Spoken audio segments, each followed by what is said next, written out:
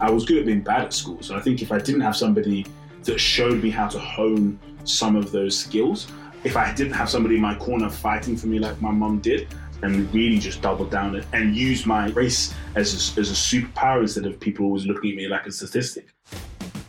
Hello and welcome to the new and improved Successes in the Mind with me, Oliver Bruce.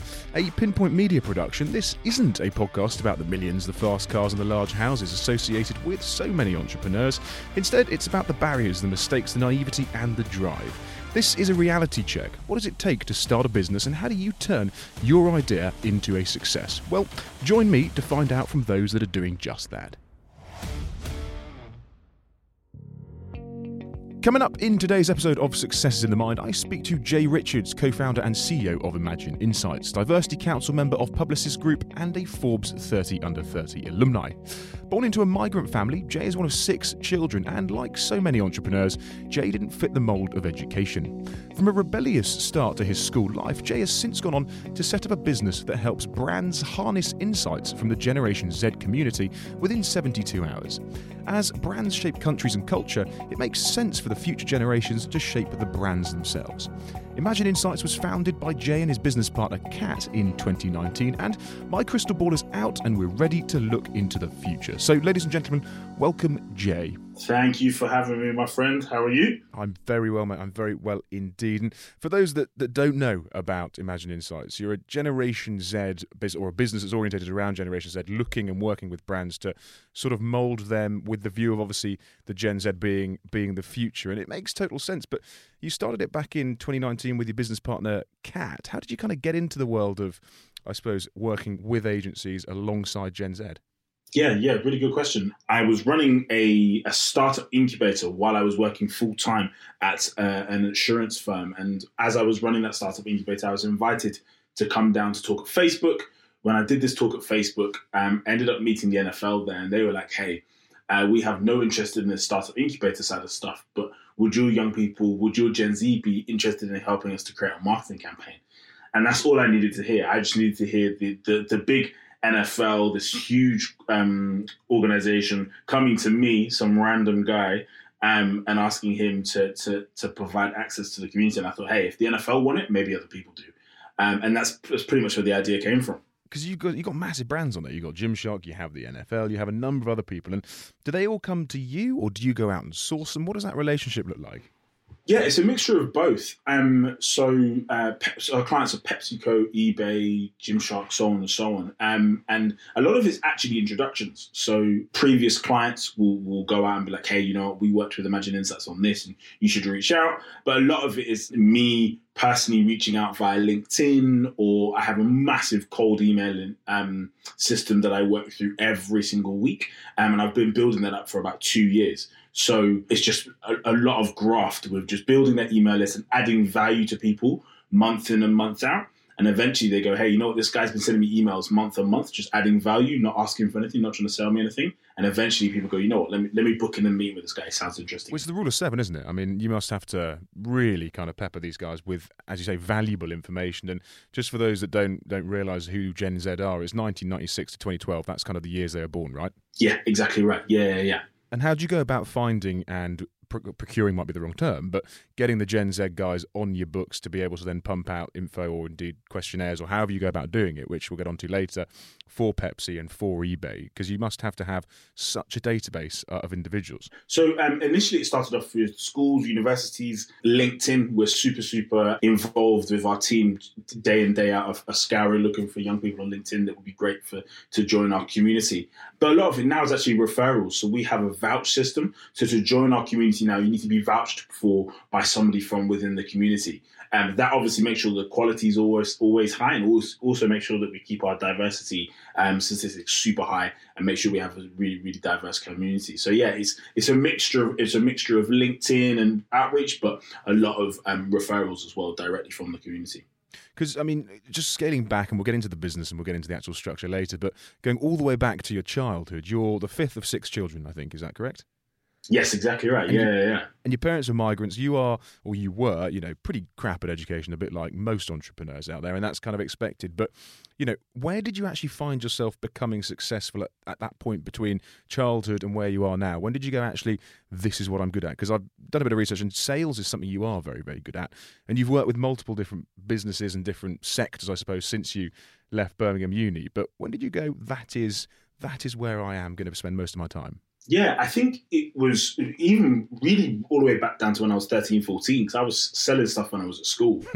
But it was my mum. My mum was always the one that's being like, hey, you're a salesman through and through. Just stick to that, because she used to run her own careers guidance company when I was really, really young. So she could always spot talent and always spot specific gifts. So she was just like, hey, this is what you're good at, so just hone in on that. And that's all I did. I just listened to my mom, honed in on my craft, and continued to try and perfect that. And I think over the years, that's just done me a great service. Do you think entrepreneurs have to be good salespeople, or could you, Silicon Valley, they're all nerds, they're all very, tech whizzes, and they plug someone in that can do the sales. But, I can sell, you can sell, we're both entrepreneurs. Is that something people have to become successful? I think to some extent, yeah, because even if you're not selling to clients as an entrepreneur, you're going to be selling to investors. Because obviously, you're speaking about the nerds over there in Silicon Valley. They have to learn how to sell themselves and sell their business to investors. For me personally, if you can learn to sell, even if it's just to the smallest degree, I think it's such a powerful tool to be able to have, and it's never going to do you a disservice. It's always going to be something helpful. So I definitely think sales is a key part of being an entrepreneur for sure. And going back to when you met Kat, who's the COO, but also your co-founder, what was the relationship like there when you came up with this idea? And whose idea was it? Yeah, good question. So the idea actually came from the NFL. So neither of us can really take credit for it. So it's not like, oh, we're geniuses and we came up with this amazing idea. But I actually met Kat because I was interviewing for a head of operations role when I was running the startup incubator. Then as I was pivoting to this, Kat applied for the head of operations role, and we just went for walks around East London for hours and hours and hours. And while we were walking, I just realized I was like, bringing this person on as a head of ops wouldn't be great for the business, because she's so much more talented than that. So I thought, hey, had the long conversation about potentially becoming a co-founder, and we landed on a relationship that really works for us both. And she's good at everything I'm terrible at, and vice versa, which is awesome. And that seems to be the general consensus with so many people that we interview on this podcast. They all say how my business partner, I couldn't do it without them. They're better at things that I'm not at, et cetera, which is great. And do you ever clash? Do you ever sit in a boardroom and go, no, I want to do this, and this is why we're going to do it? And Kat goes, no, Jay, it isn't happening. Do you ever get to those points, or are you very much aligned? Yeah, definitely. We definitely get to those points because we're both very strong-willed people. The good thing is that if one of us realizes the other one's right, we're very much, okay, cool, you're right, let's move with it. And on various occasions, say, for example, we used to communicate with our team via WhatsApp, and I was like, we need to move to Slack, and Kat was like, I don't think it's right. We moved to Slack, and Kat said, okay, yeah, you're right. And then on other occasions, Kat said, you know what, Jay, we need to do this internally with the team with regards to contracts and all different bits and pieces. I didn't agree. Turned out Kat was 100% right. So it's when one of us is right, the other one's humble enough to say, you know what, you're right, and let's do what we think's best, because really we both want Imagine Insights to grow. So that's the main focus. So when you founded it with Kat, did it take much investment to actually get it to a level whereby you could scale it? Was it quite an organic growth? Because you're interviewed by DexSender, which is, for those that don't know, you can put Dex on there and it gets pumped out to certain investors that are interested in said sector. And, was that because you were sending your deck out for investment, or is that because you've obviously got the other business, Adder Ventures, which you're looking to invest in startups with? DexSender, we were using it to send out to angels, like you said. And I think for us, we've raised less than 100K in investment. So in the investment world, we're a dot, literally. We've raised barely anything, I think. And for Imagine Insights in itself, I think we've raised under 40K. So we haven't raised barely anything for Imagine Insights. And I think as you alluded to at the start, I'm a son of immigrants. So I know how to make 10 grand stretch much further than the average middle-class Brit. And I think when I started Imagine Insights, it was really, okay, let's test this hypothesis, which was enabling brands to gain insights from Gen Z extremely quickly. Let's just test it using Google Forms and Google Sheets and all these different bits of other technologies that we could just bolt in and make it work. And we did that for a year, A/B testing it, figuring out what worked. And then once we figured out we landed on our product market fit, we then said, okay, let's build technology around that. And that's what we've done. And we launched that at the beginning of May. So it's actually quite recent then in that sense, the actual, the crux of the business. Yeah, definitely. Yeah. Because I think you spend a lot of time thinking you know what you're building, and then clients will say something, and you go, actually, okay, this is what's important to you. So initially, what we thought was important, it wasn't, and the clients were saying, okay, it's the speed and it's the quality of insights we were getting. So so we shifted the model in certain ways, and now we've landed on a model that really works for both our clients and our community. And that's the insights within 72 hours, essentially. So they come with you with a sort of strategy or an idea, and you get them the data and the insights within that time frame. Exactly right. So it's a self-service platform. That's what we've built, because it's really what we were seeing. Clients were saying, say, for example, PepsiCo were like, Monday morning, we need insights by Wednesday. And we haven't got time to try and reach out via email to Imagine Insights. We just want to be able to log onto the platform, input the STIM that we want to send out to the community, input the qualitative questions, set the demographics of the community, and go. And 72 hours later, they land on our dashboard, and we have all the insights we need to keep moving. So talk me through your other business, or I suppose fingers in multiple pies here, because you're not just an entrepreneur with Imagine. You've also got Ada Ventures, which is, what is that? It's a sort of venture capital and private equity business, isn't it? And is that something that you're wanting to invest in startups like yourself, or is that a completely different kettle of fish? So Ada Ventures was launched by Matt Pennicard and Chet Warner, and they were actually two of our original angel investors. They put a small angel, and they enabled us, because I completely came from outside of the industry. So meeting those guys, they enabled us to meet our first round of angel investors, which was such a blessing. So through that connection with them, I'm a scout for Ada. So anytime I come across a business that I think is led by underestimated founders, so women or people from a low-income, ethnic minority background, I really then take that startup to Ada. Ada will go, okay, yes or no. And if it is a yes, if Matt and Chet are keen and they want to invest and it meets their thesis, then I can invest alongside them while they're investing into that startup, which is really, really cool. So it gives me an opportunity to angel invest, and obviously it gives them the opportunity to find great businesses that they may not otherwise have access to. That is awesome, and I love the fact that you sort of preach so highly, and indeed you push the minorities, and that is inspiring. And actually, you're sitting on a board, you're a council member of the French business Publicis Group, and essentially, what you do for them is you head up the diversity side of that, right? And that for me was really interesting, because they're a huge business. You've just started. What's the relationship there? Publicis, I know them through Chris McCafferty. So Chris McCafferty is the CEO of MSL Group, and they were a client of ours last year. And he and I have a great relationship, and he was just like, hey, I think you'd be, obviously Publicis owns MSL, and he was like, I feel like you could have a great conversation with Magnus, who's one of the senior leaders at Publicis, at Saatchi & Saatchi. So that's how I got the connection through there. And then they were like, this is what we're trying to do with Publicis. We want to make sure it's a reflection of the world that we live in, and they want to continue to push the agenda, the diversity agenda. And I'm super grateful to be part of that, because I get to be in the room with some of the most talented people I've ever met in my entire life, and obviously senior leaders that I would never even get to meet in real life. So it's such a blessing, and I really enjoy being able to help those guys move forward and partner with them. Because you've got a huge amount of connections, you've got a huge amount of growth because of those connections. Do you think that within business, to start a business, to scale a business, grow a business, you have to be able to harness those that you know and indeed ask them questions? You can't just go it alone, right? Yeah, exactly right. Yeah, I think networking for me is potentially one of the most powerful tools I've ever been able to use for myself, because it's just the ability to be confident to reach out to people and be like, hey, you know what? I don't know everything, and I would love to learn and ask those questions that sometimes you get a little bit nervous about asking. I think it's crucial to be able to just step out of your comfort zone and admit that you don't know everything. Are you looking for a PR company that can evaluate your brand profile and execute effective communications? Well, Bloxham PR, who work with some of the largest brands in the fashion, field sports and luxury lifestyle sectors, can do exactly that. Developing long-term relationships is at the heart of the Bloxham ethos, combining big thinking with big results. They simply never miss a trick, and they certainly didn't miss a trick by partnering with us. Check them out at bloxhampr.com.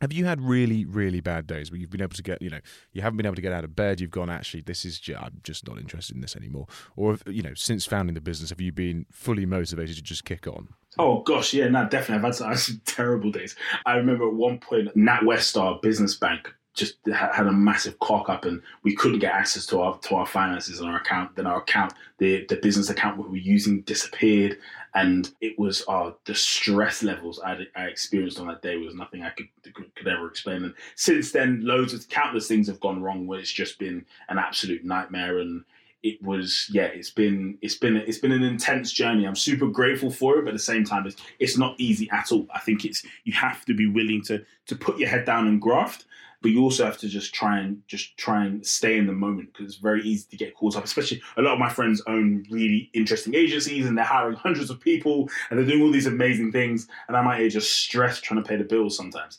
So I think you definitely have to just continue to remain humble and just realize that everybody's got their own journey. You have to just keep your head down and graft. It's your mates. Let's just look at them. They're hiring lots of people. They're growing really well. You're doing what you're doing. How do you switch off from going, actually, I'm really jealous, really envious, and I feel like I'm not doing well enough, to motivate yourself and kick yourself on, knowing that actually you're just on a different path? Because so many people would drown and go, actually, it's not really working because they're doing far better than I am, so I'm going to chuck the towel in.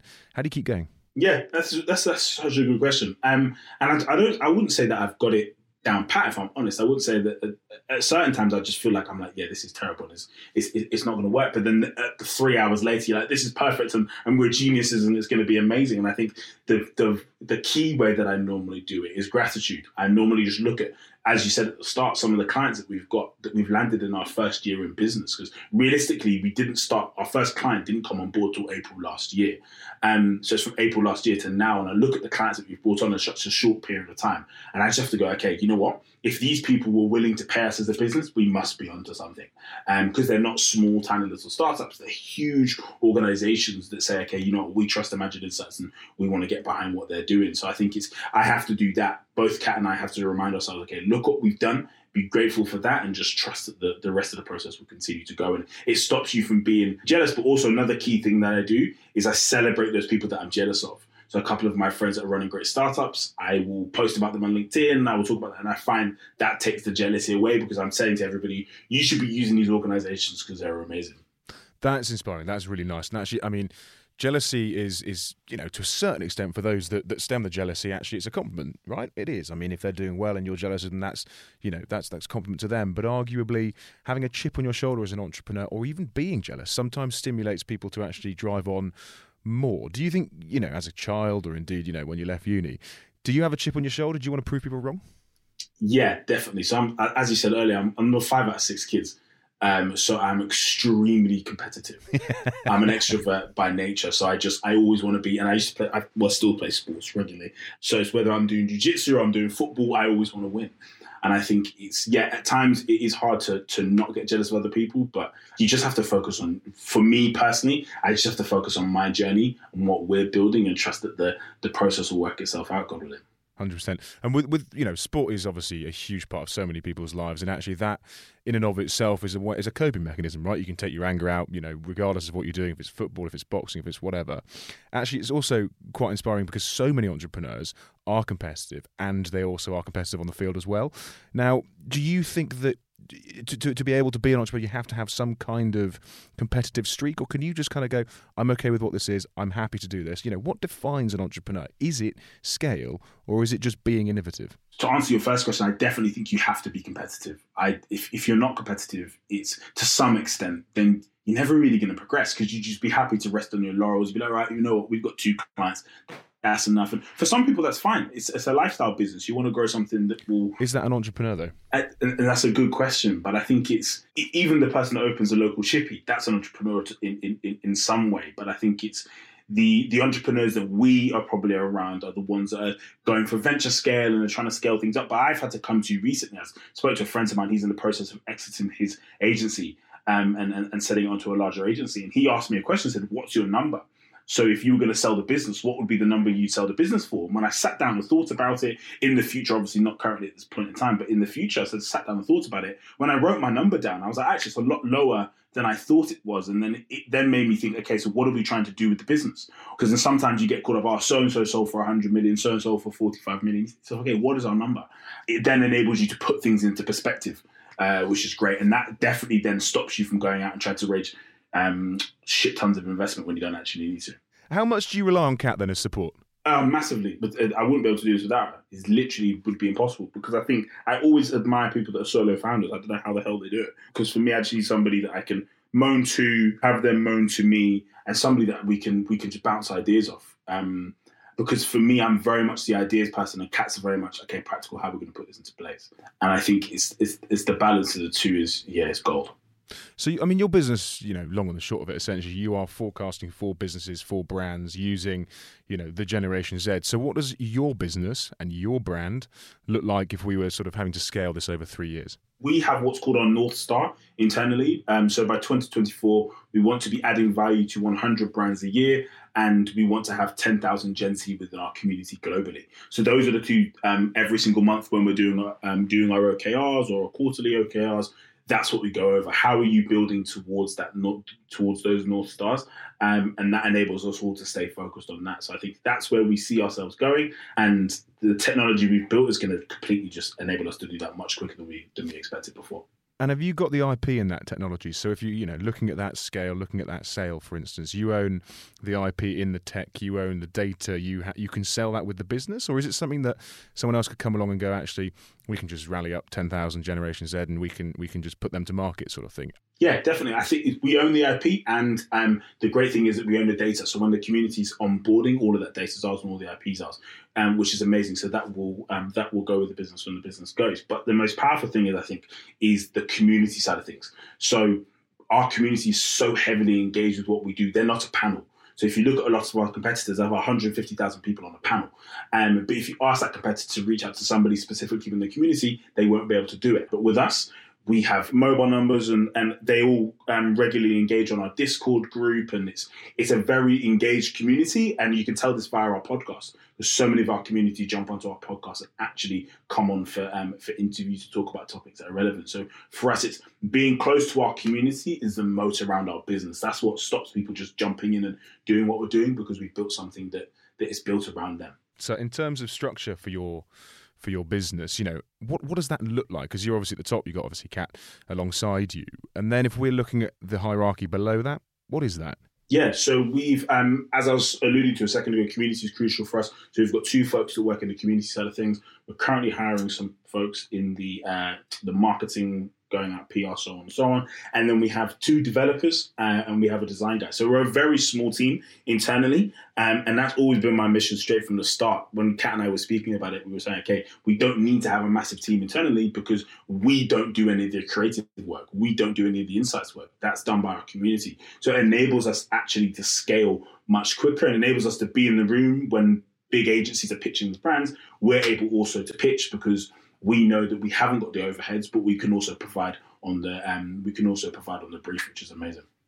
So talk to me about the 30 under 30 Forbes listing, which I think was in 2019, which is around when you founded the business. How did you go about getting recognised? Yeah, it's a cool one. I think it's I've never really been one for awards and stuff like that. Really, Rahab, she used to work for us at the time when I think it was 2019 that I was listed. So she nominated me at the time. I looked at she sent the form over to me, and I looked at it, and it was super long. And I was like, all right, I'm done. I don't mind. I was like, if you can enter it, if you want to enter it, but I'm not filling that in.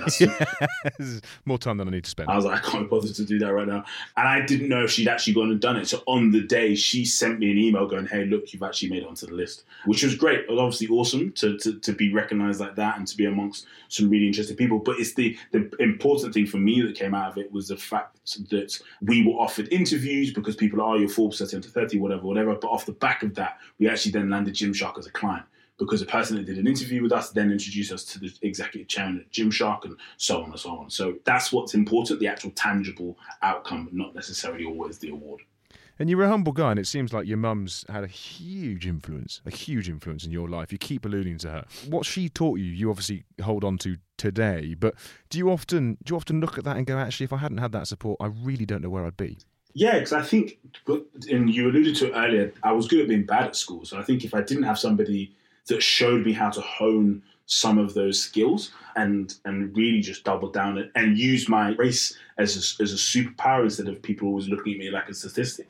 If I didn't have somebody in my corner fighting for me like my mum did, yeah, and even still does now. We speak every Wednesday, we catch up, and that half an hour to an hour conversation with her is just powerful. It always encourages me to crack on and do what I do. So what does success then, Jay, look like for you over the next couple of years? Is it scale? Is it money? Is it just making sure that you're making a huge difference on these big brand campaigns, etc.? It's down to two things, really. It's being able to continue to pay our community more and more. That's a massive focus for me, because a lot of members of our community we have an extremely diverse community, so a lot of them won't be able to get the straight away full-time job, and we enable them to earn while they're perfecting their craft.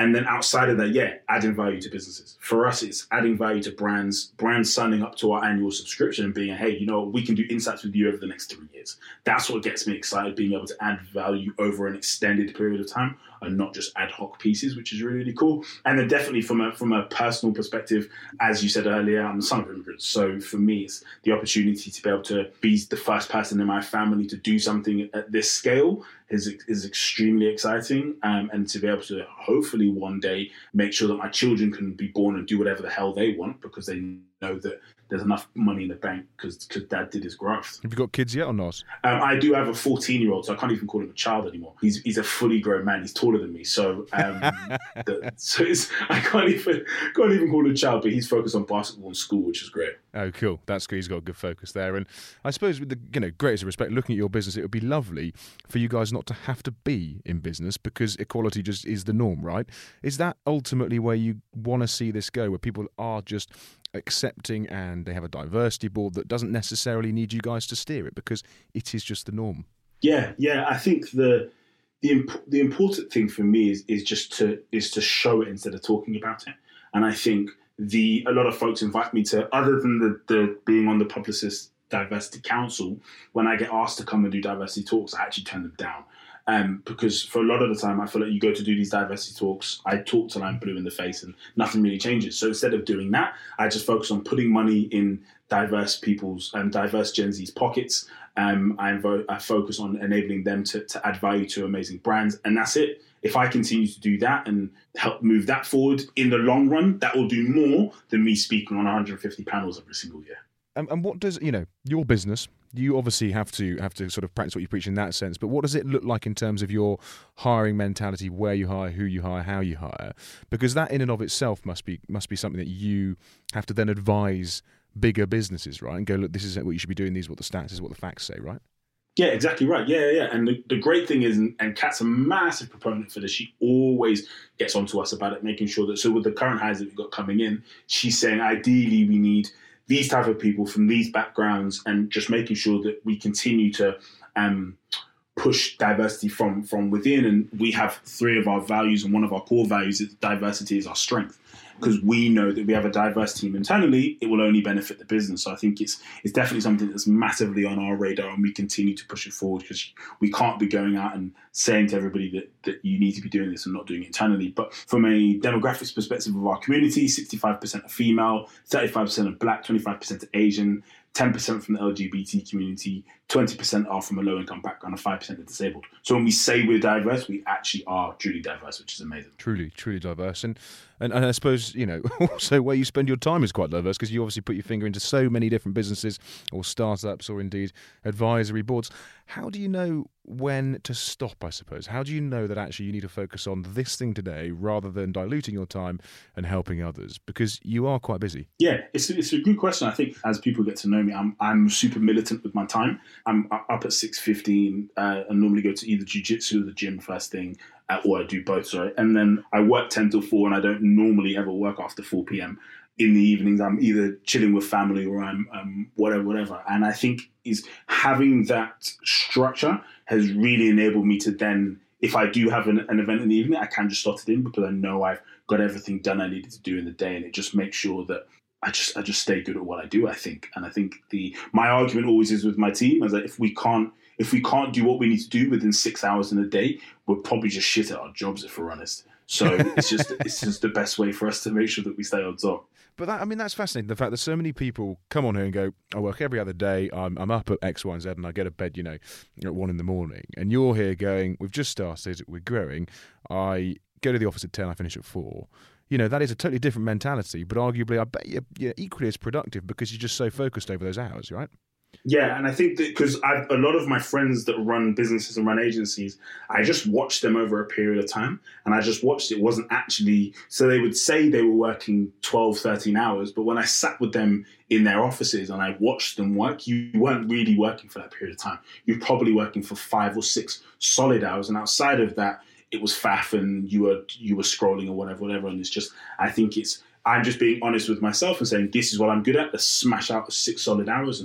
And how do you overcome barriers and mistakes then? So let's just say that you've come up with an idea, Kat's gone, yeah, let's crack on with it. Great, you're both driving forwards. Then you realise it's fundamentally wrong and it's actually to the detriment of the business or, whatever. How do you take a step back and go, actually, that was a mistake, we need to move over here?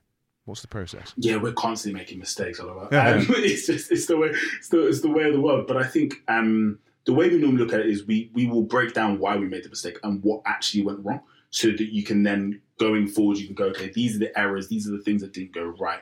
And as I spoke earlier, we A/B test a lot of things. So we will test one way while simultaneously testing another, and then we'll see which one comes up. And if they both flop, then you go, okay, cool, understand why, and then move forward. And I think one of the key things we do is we never really sit and wallow. So if there's a mistake or we didn't do as well as we thought we were going to do, we just go, okay, cool, we understand why. And our team has very much got that mentality. So a lot of the time, our team are all Gen Z, and they will be testing ideas. And if something doesn't work, we will hear them go, okay, that's cool, that didn't work, let's try something different. And they don't go, oh, why didn't it? And, oh, we should sit for hours and discuss it. They just break it down, understand it, and keep moving, which I'm really grateful for.